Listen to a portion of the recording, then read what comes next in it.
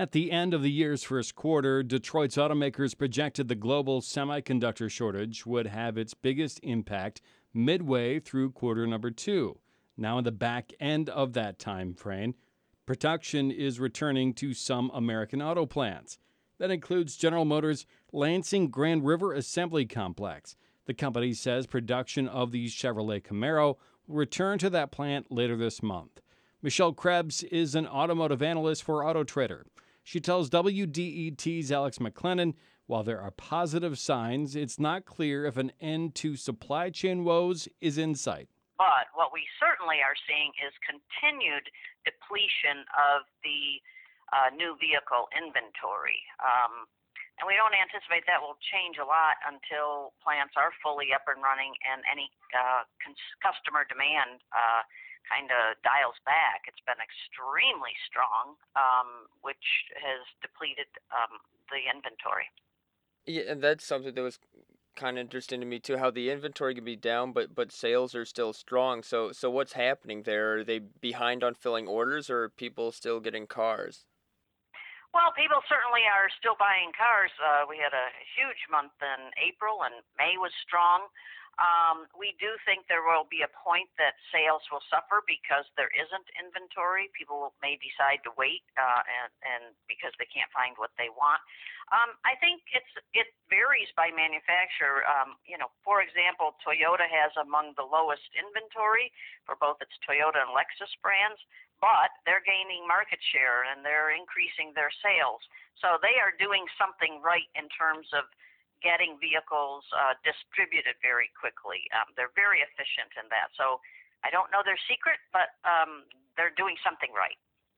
And something else that we're seeing is that prices are starting to go up for new vehicles. Is that just a supply and demand reflection? That's exactly right. So what we are seeing is when you have strong sales and low inventories, it means very high prices, and especially we are seeing low incentives and not much discounting at the dealership. So prices are very high. I think the average listing price is now over $40,000 for a vehicle. And we have been seeing prices edge up, but they're really climbing. And used cars, the same thing. Even though we're seeing a little bit of improvement in used inventory, we are still seeing some very high prices. The average listing price for a used vehicle right now is over $23,000. And while all this has been going on with the American car companies, we're seeing a lot of commitment in rolling out electric vehicles. I know Ford wants its F-150 Lightning EV pickup to be available sometime next year, I think. How are manufacturers going to balance the promise of new vehicles with catching up on the production that they're behind on? Well, that is going to be a challenge because we are seeing a lot of electric vehicles specifically coming to market.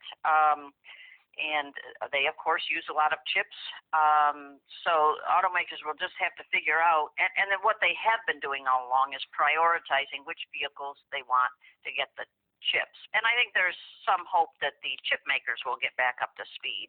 The biggest plants are in Taiwan, and they are cranking up the production.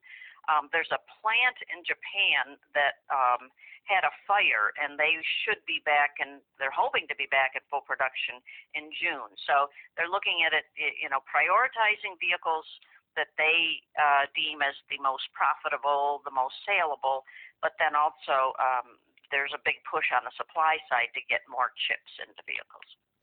And then with the timelines for EVs kind of being what they are for the auto manufacturers, are some of those ideas maybe a little bit too ambitious with some of the supply chain uncertainty and with it taking time to get things really set up in a place where automakers could have any kind of control of their own supply chain?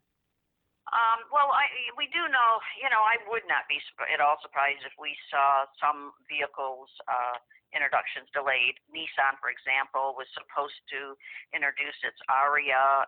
It's an EV crossover this year, and they are saying that because of the chip shortage and then, of course, the aftermath of COVID-19, they're moving that launch into winter, whatever that is, and that may well be into next year.